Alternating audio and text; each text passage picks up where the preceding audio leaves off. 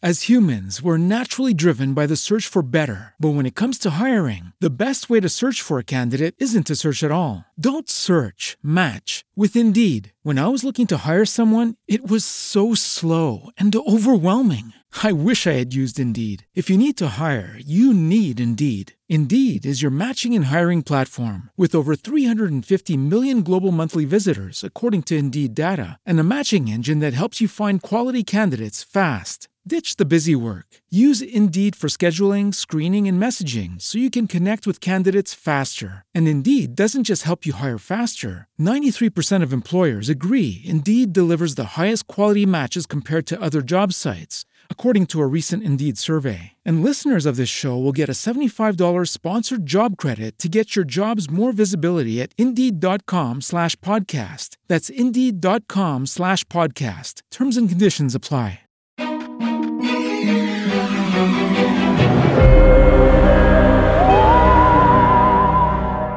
Coming up on today's show, gift ideas for the true haunter in your life, and Haunted Overload continues their tradition of donations. The Mortuary debuts Psycho Holiday Halloween Haunt, and Max gets us a post-mortem report from the Blood Prison. Here we go. For the 10th year in a row, the Haunted Overload team has donated a portion of its proceeds from its Halloween attraction to support animals in need at the Pope Memorial Humane Society, Kahiko Valley. On November 15th, Eric Lothar and the Haunted Overload team presented the shelter with another large check, bringing their total over 10 years to over $347,000. The money they've donated has been used to create a cat playroom in the shelter's new building and to support the care of animals for 10 years. The Pope Memorial Humane Society was founded in 1984 as a nonprofit org and provides a safe and loving home to more than 1,000 animals each year. Because it receives no federal or state funding, the generous support from the community and events such as Haunted Overload are very important to its survival.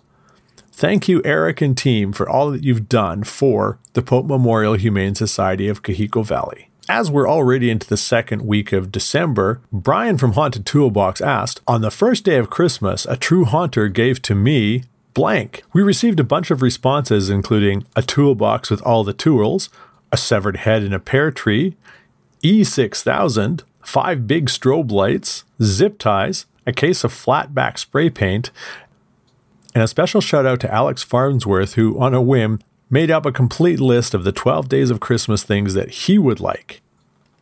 Check out our post with the link in the show notes.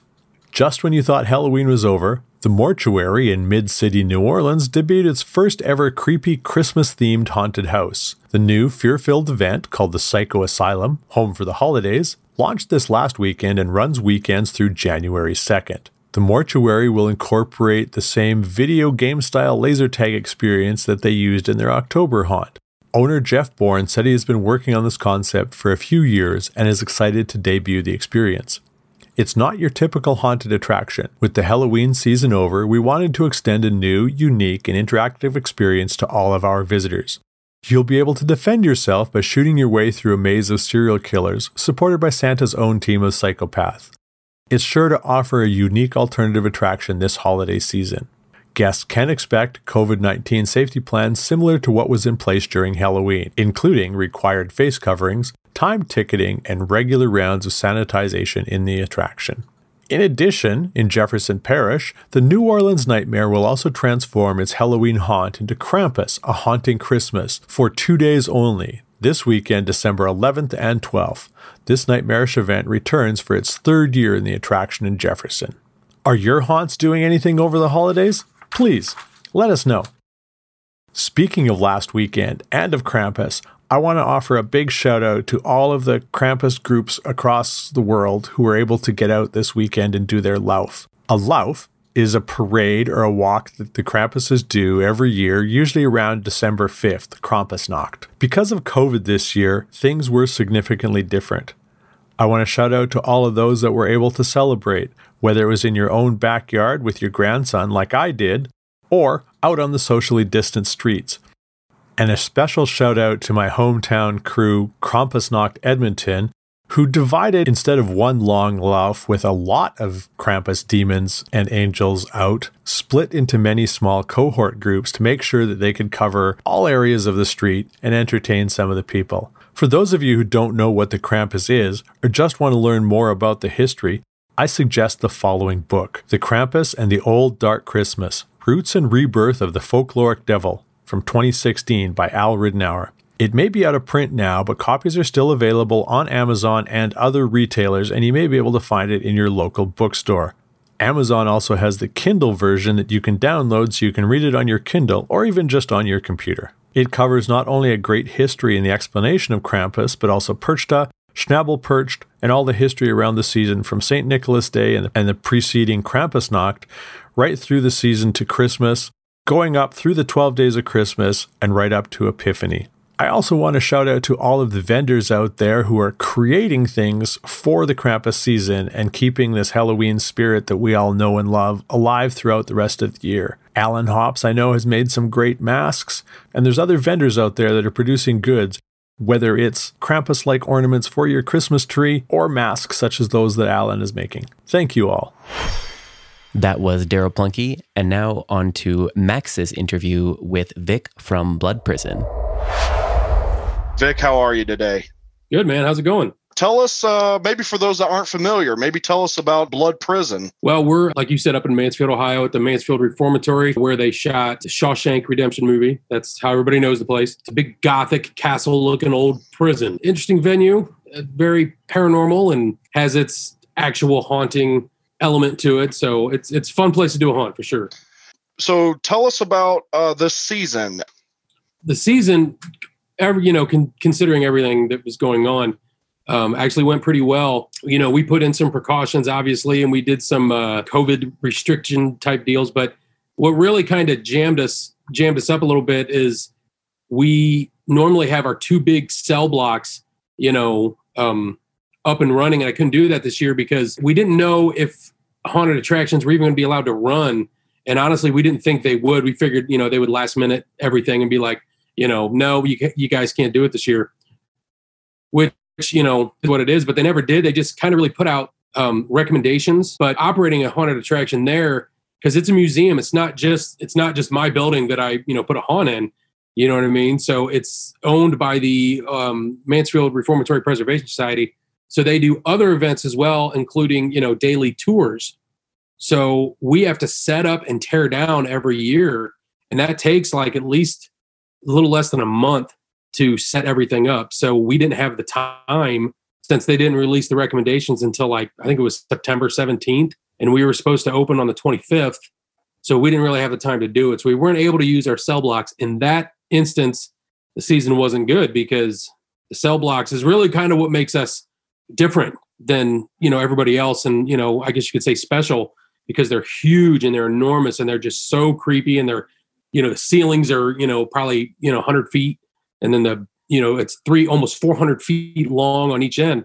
So in that sense, it, wasn't the same. And some of the fun parts, is in the cell blocks, people get in those big areas and the way we dress the cell blocks, we've really come a long way with that. So, but in the aspect of getting to open, it went really well. We had everybody in masks, guests and actors, and we had the building sanitized every day. We'd come in, have a company come in and sanitize the haunt route and everything. So, but it went great. Considering, I hope I never have to do it that way again.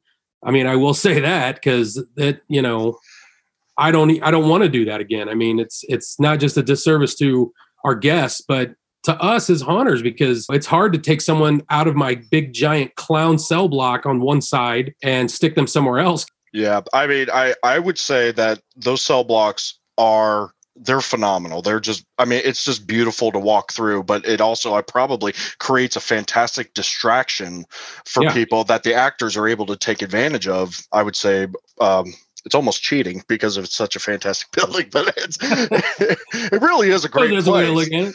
Yeah. So with it all, how was the reception? How did the audience take it? Well, we tried to, I did some radio interviews and I put some stuff on the web, from everything saying, that we're not able to do certain things this year For the most part, people dug it. They said, hey, it was still great. All my reviews were still good. The reviewers we had come through, Scare Factor, Ohio Valley Haunts, all those guys, they all came through and said, they were grading us on a COVID curve is what they would tell us, But, I have a really good team of people I put together that really just made what we had to run spectacular. At least, maybe I'm just, a little biased, but, it was great. You know what I mean? The new areas that we put in that, the new sections were crazy good. I mean, I just had so much fun, putting them together, designing them and watching the crew build everything and, put it all down on paper. So we had a really good year considering we only ran 4 weekends. So we were cut short and we were less than half of our normal haunt, but it went really well. So building as it is, pretty creepy as it is, the actors are the ones that are still going to be bringing this show to life. I don't know. Did you have any standouts for this year? This year we had a couple new people come in from up by Toledo that came all the way down from Toledo to work with us. What's her name? Mitchie, I believe is her name. And she was in our cage right after the East Cell Block. She's was basically like a doctor / nurse character. And she was like 100 miles an hour the whole time. She was amazing. Our new Mitchie butcher guy. Awesome. Huh? I've met Mitchie. She is pretty awesome. She is. She's a wonderful person. And she goes, and she actually was in our house, in our kitchen. And she was like, yeah, I'm kind of not feeling it. And my acting manager, Brian, was just like, well, hey, let's move you. Let's, switch things up. Cause we want to get the best that we can at everybody and be comfortable. And we moved her down there and she just, oh my God, she just flourished. You know what I mean? She just did so well. And our new butcher is a guy that came to us from Cedar Point named Mike. Because Cedar Point was closed this year. So they, he asked me, hey, can I work with you guys? Yeah, of course. So he was great. A guy named Mike Cavender was really good. My granny character in our house, Darian, is he's a character. Let me tell you, that guy gets mentioned in almost every one of our reviews because he is the guy that doesn't matter what you say to this guy, he's got something for you. My front of house guy, Casey, they called him Father, was really good this year. He was in our kitchen last year. I mean, I could name many people that did so well for us this year, considering, the situations we had. I want to give my own shout out to Andrea. I think she was the warden's widow. Yeah, she is. The warden's widow. Yeah. Oh my goodness! All the photos that were taken. Yeah, like her and the character, it was like, oh, and she got me pretty good when I came through a year and a half ago too. I mean, that's a heck of a scream. Oh yeah, she changed her costume up a little bit. Had Sven Puss do some stuff to her dress. They put these new sleeves on, and they gave her this headdress piece for her. Oh man, it's spectacular. They did such a good job. And she sported that for our photo shoot and our video, and then for the season, and it looked badass, man. Let me tell you. So if people want to find out more about Blood Prison, maybe what are some of the social medias and such where they can come and find you? Well, we're on Facebook and Instagram. We've got a YouTube channel, and then just the website bloodprison.com. Thank you so much. Thank you for having me, man. I appreciate it anytime, and keep haunting, man. Let's keep it going. Let's move into next season and move forward. That's all I can say, man. And that is it for today. From the Haunted Attraction Network, I'm Philip, and this was your Haunt News Briefing. Make sure you hit that subscribe button so you catch our shows every Tuesday and Thursday. And if you like this episode, please leave us a review in iTunes and share this episode with a friend. Today's episode was sponsored in part by Gantom Lighting and Controls. It was produced by me, Philip Hernandez, with post-production and editing by David Swope, and music provided by Chris Thomas. The news was reported by Daryl Plunky, and if you want to be part of the conversation, join our Facebook group at Haunters Toolbox. If you have news or a story to report, drop me a line at philip@hauntedattractionnetwork.com. And until next time, everyone, stay scary. This is a Haunted Attraction Network production.